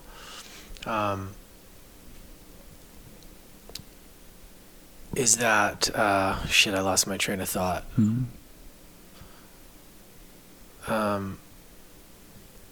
With visions, like really understanding, like, how can I channel that into now? Like, how can I, right? And that was like what I really got from doing ayahuasca, is like, I didn't have a lot of I'm seeing this, why am I seeing this? It was more of a feeling that it was like a wink, like, already. And it was just like a reassurance that I felt that I'm on the right path. That may be different for other people, but I've always honored my intuition. One thing I've been very good at is listening to that, even though things may have seemed crazy in the moment. But you're right.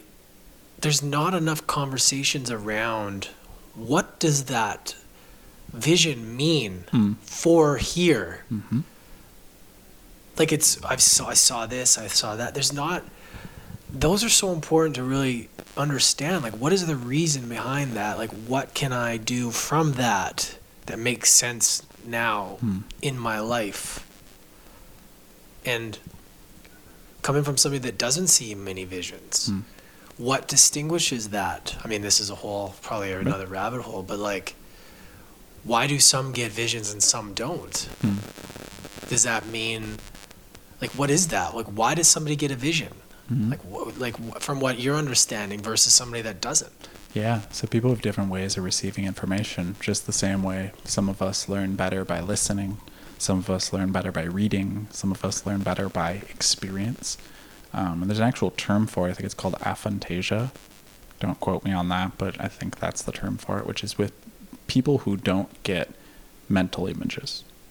And essentially that, like everything else, is on a spectrum. So you could be like slightly aphantageous. I don't know what the plural of that would be, but have aphantasia slightly, where like you have trouble visualizing stuff. Or you could have it like full on, where like you don't have, when I say purple elephant, nothing happens in your mind's eye. You just understand the words purple elephant.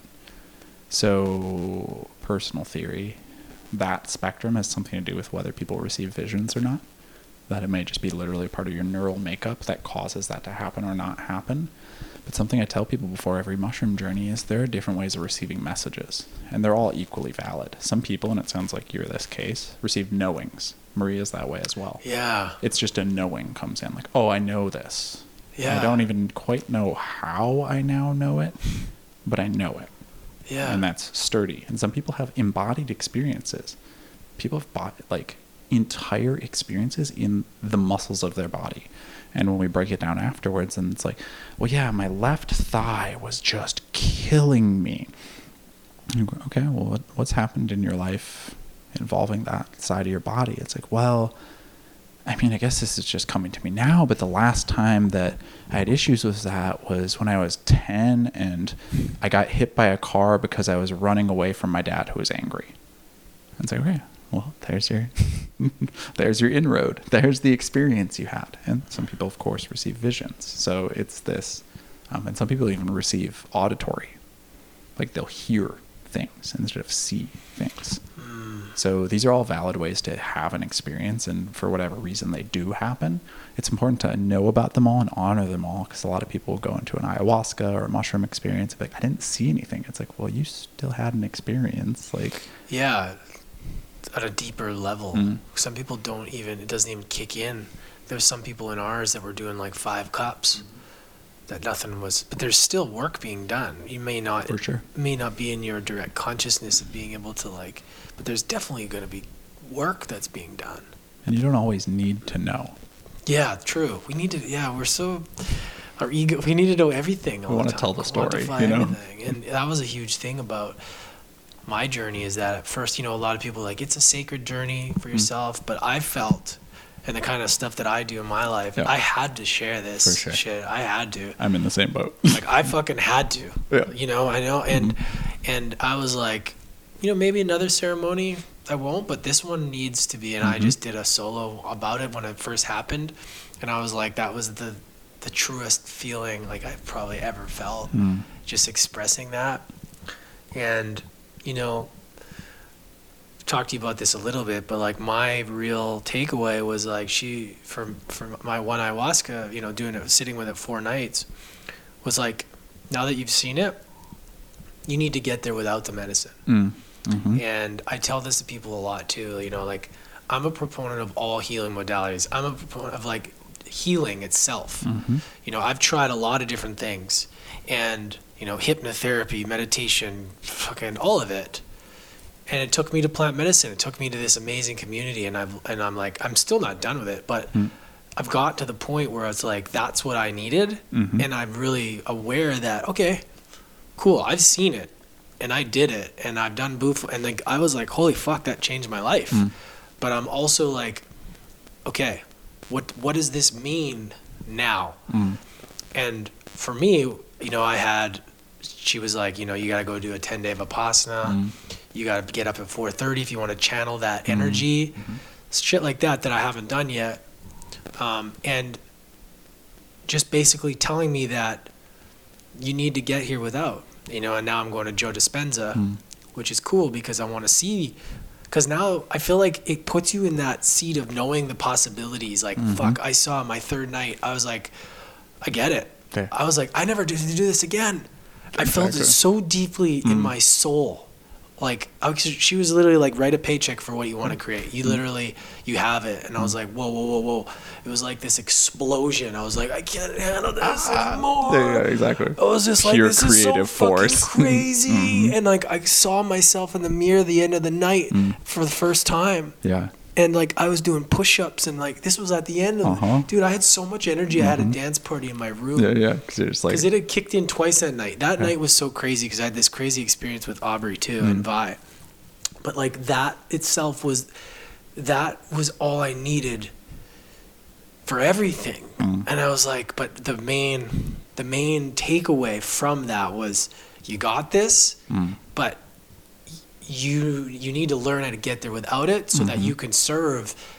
If people need medicine, the right people to guide them there. If you need I want to be able to learn that shit so that I can offer that to people. Yeah, absolutely. Right? And I think that is so important that everybody understands, is that we're all at different levels of trauma, different levels of healing. And you know what? What's great for one person may not be great for everybody. Exactly. And that's the exciting thing. It's like your journey, but explore them all. And if the breadcrumbs lead you to you, all of a sudden you're hearing about ayahuasca and you're like, right? You're getting called to it, mushrooms, like listen to that. Because there's a reason, even if you're listening to this, there's a reason you're listening.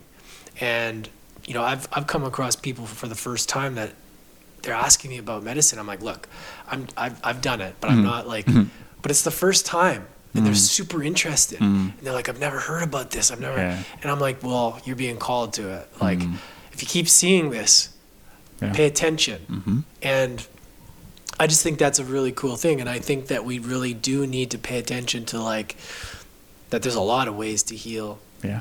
And there's a lot of ways to really pay attention, to go back what you're saying is like, what can I use now in my life to be the best that I can be in that situation? And that's so beautiful. You take away from seeing that little girl is like, how can I be that father? Like, am I ready? Like, how do I, and that's so fucking beautiful, bro.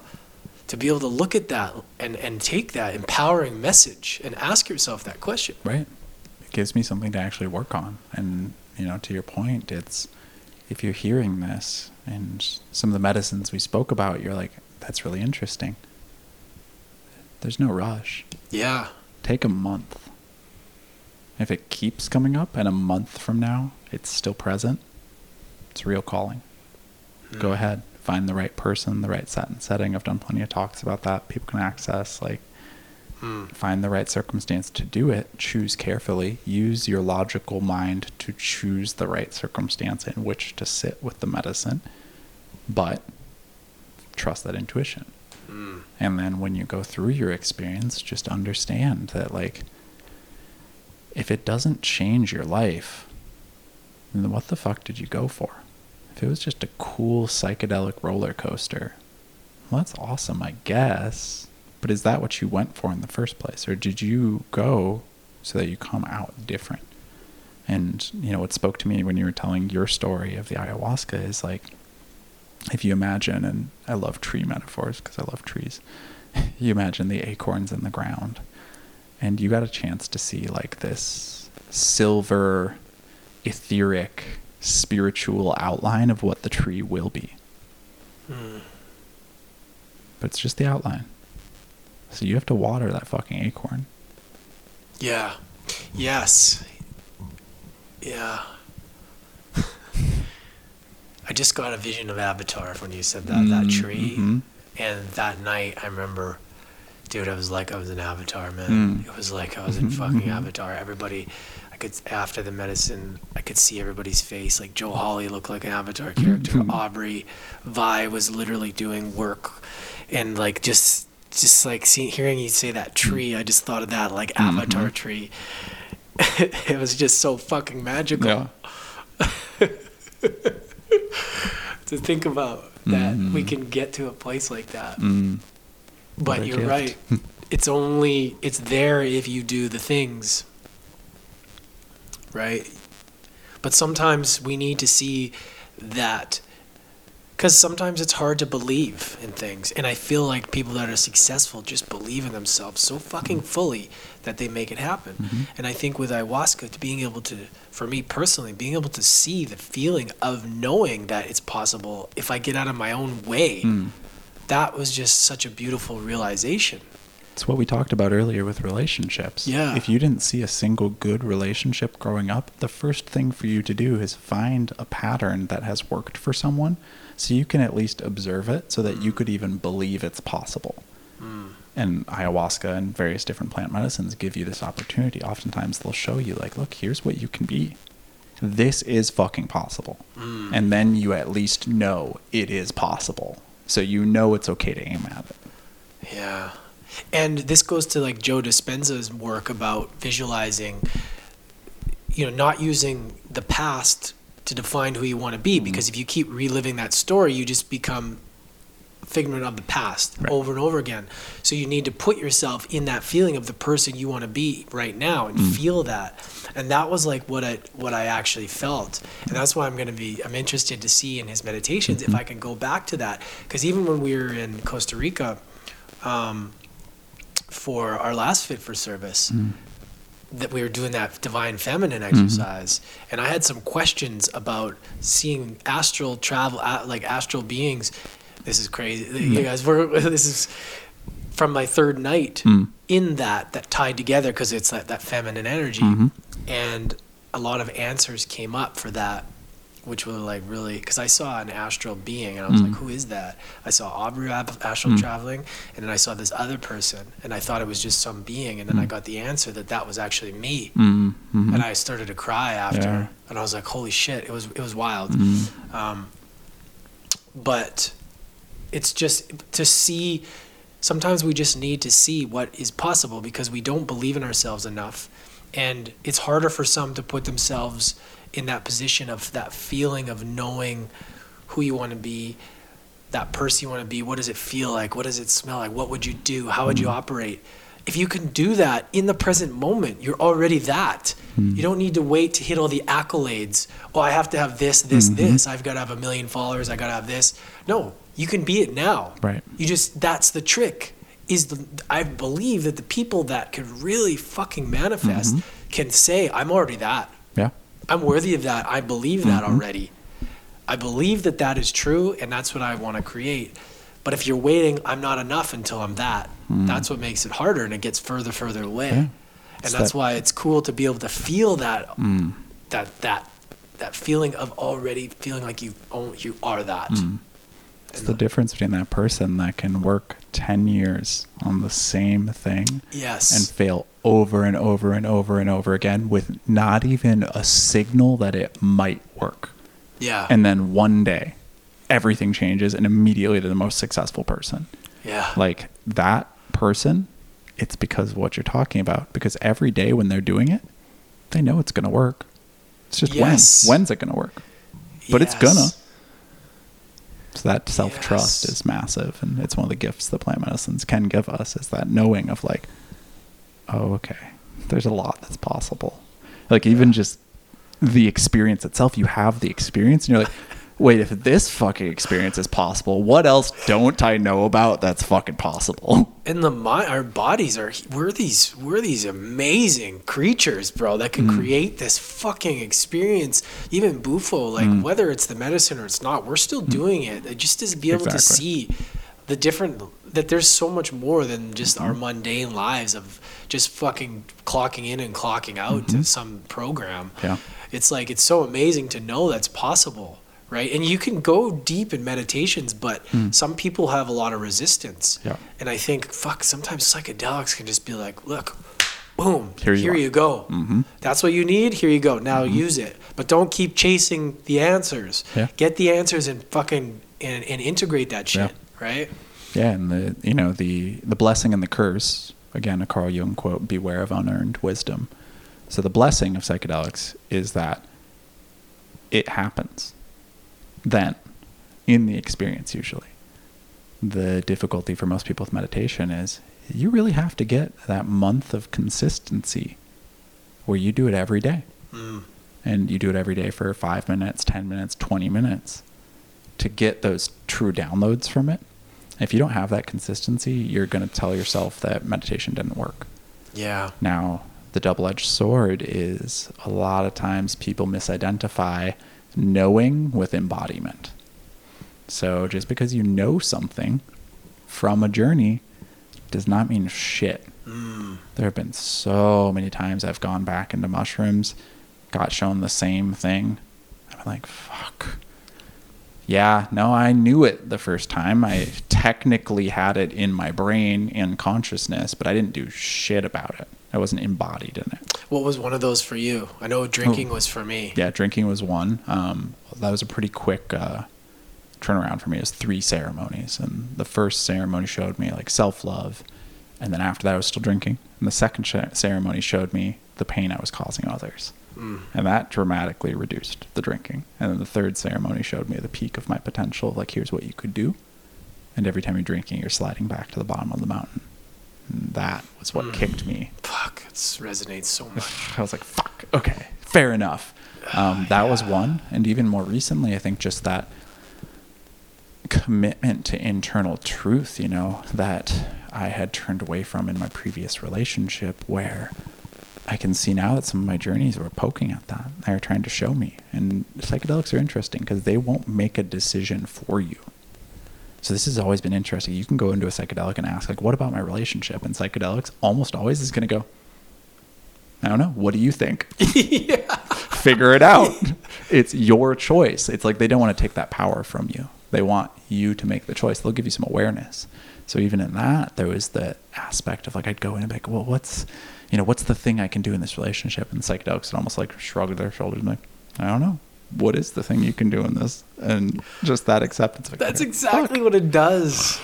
It's the most frustrating thing sometimes. Like, can you just tell me? I just need to know. And it's like, do you like something that comes up to me first? Well, we already know already too. Well, and what comes up to me so often, because I see a lot of people who it's their first journey and their intention is, I want to know my life's purpose. And it's like, what makes you think you are ready to know that? Oh yeah, good point. Because fucking most people, me, even at this point in my life, I know there's more pieces of my purpose I'm uncovering right now that are coming to me. I wouldn't have been ready for this shit 4 years ago. If some of the stuff I'm doing now came to me 4 years ago, I would have been so terrified of it, I would have ran the other direction. Same. So it's like just that humbleness of like, hey, whatever's coming up is what's coming up, and that's the thing you need to work on to be ready for the thing you actually want. So maybe it's not this journey. Maybe it's the next journey a year from now. Yeah. It's also be careful what you ask for, because you get, and you're like, oh fuck, but you asked for this. You know, you can only get what you can handle. And that's a thing too, I think is a good message too with even medicine. In life, you get what you can handle. You know, like you only get that. And the key is what you could handle. Yeah. Not what you will handle. Yeah. Because that's where it gets in that dismissive spiritual bypassing. Yeah. It's so you see people like something I say before a journey is like, the only things that will come up are things that you are capable of working through. Yeah. That doesn't mean you're going to make the choice to work through it. Good point. You may choose to resist the whole fucking way and it'll be painful as hell. Good point, man. Yeah. That's so true. Whew. What are we at for? Well, we're almost nearing 2 hours. Woo! When did that happen? Dude, that was fucking fire, man. That was such a good, oh wow. If people want to learn more about what you guys are up to, can you just kind of speak to that a little bit and what that looks like? Yeah, absolutely. So best place to connect with me on social is Instagram. That's at Alexander Diesel. I will be changing that Instagram title someday, but so far I don't know what I'm changing it to. So that's what's staying. And just a funny side note, that was because my favorite brand of jeans when I made it my Instagram account was Diesel jeans. Well, they're the best. They are great jeans. They're the best. Just so funny. Just like the arbitrary, it's like having your Hotmail account still. And it's like Pussy Slayer 52. And you're like, fuck. That's exactly it, too. Why is this what I have? Mine was Pro Boozer 83. Exactly. It's like, why was I pro in that? My dad was like, what's wrong with you? Exactly. So I almost want to just keep that Instagram handle forever. It's just a reminder not to take myself too seriously. Yeah. But that's where you can connect with me on Instagram. You can check me out on my website, which is www.throughtheveil.co, not .com. And you can also find my podcast, which is called Through the Veil. I've got an episode with Lance on there, which is a beautiful episode to go start listening to. And I've been on a little bit of hiatus, but I got some fire episodes coming out soon, talking a lot about my journey and stuff. So those are the main places. Typically, if you go onto my website, you can get on my mailing list and you can hear about future medicine ceremonies and different types of retreats I'll be putting on. So, yeah. Awesome. So are you doing like one-on-one coaching and all? Are you just doing the ceremonies? Like, talk us a bit of that if somebody wants to work Absolutely. with you. Great question. And the thing I always forget about, but ironically, one of the things I'm potentially the best at, coaching. So I do life coaching and I also do integration coaching. So if you're someone who has had a big psychedelic ceremony recently and you want to unpack it further and you want someone who can hold you accountable to the things that you learned in your journey and how to make those an actual pillar of your life, you can contact me through my website. We can set up a session, do a discovery, and find out if we're a good fit. It's a really beautiful way to kind of deepen your ability to work with what you learned, because oftentimes we can, again, have a beautiful psychedelic roller coaster that we went on and we just kind of put it in a box. And especially if you don't have the community of people to speak to about it, it's really helpful to have someone as a coach or as a friend who you can really open up to and go, here's what happened in my journey. Because I know a lot of people come back from ayahuasca, let's say, and maybe none of their friends or family have ever done any psychedelic, and they have no one to talk to about it. Yeah. And so then they just kind of like deal with it alone, which is not the best way. So you can find all that on my cracked website. Open and then they have nowhere to. Fuck, it's crazy. On your own. I Just can't like- imagine not having like a group of people like, hey, did you, just to bounce shit off. What happens for most is they tell their mom, and their mom goes, "Are you crazy? Yeah. What's wrong with you? Yeah. Are you okay?" And then immediately their entire experience is dismissed and Totally. like put it in a box. So Yeah. Yeah, that's awesome, man. That's great that you do that, and I'm just inspired by your journey and your commitment to growth and helping people, and yeah, man, it's going to be exciting to see with the next year. If you think how much has changed in the last year, just like how everything unfolds, and yeah, dude, this was fucking fire, man. Thank you so much. I appreciate you so much, man. thank you for having me on, brother. I appreciate the work you do and the careful, intentional questions you ask. This is a really beautiful space to share. So thank you as well. Oh yeah, bro. Thanks, everybody.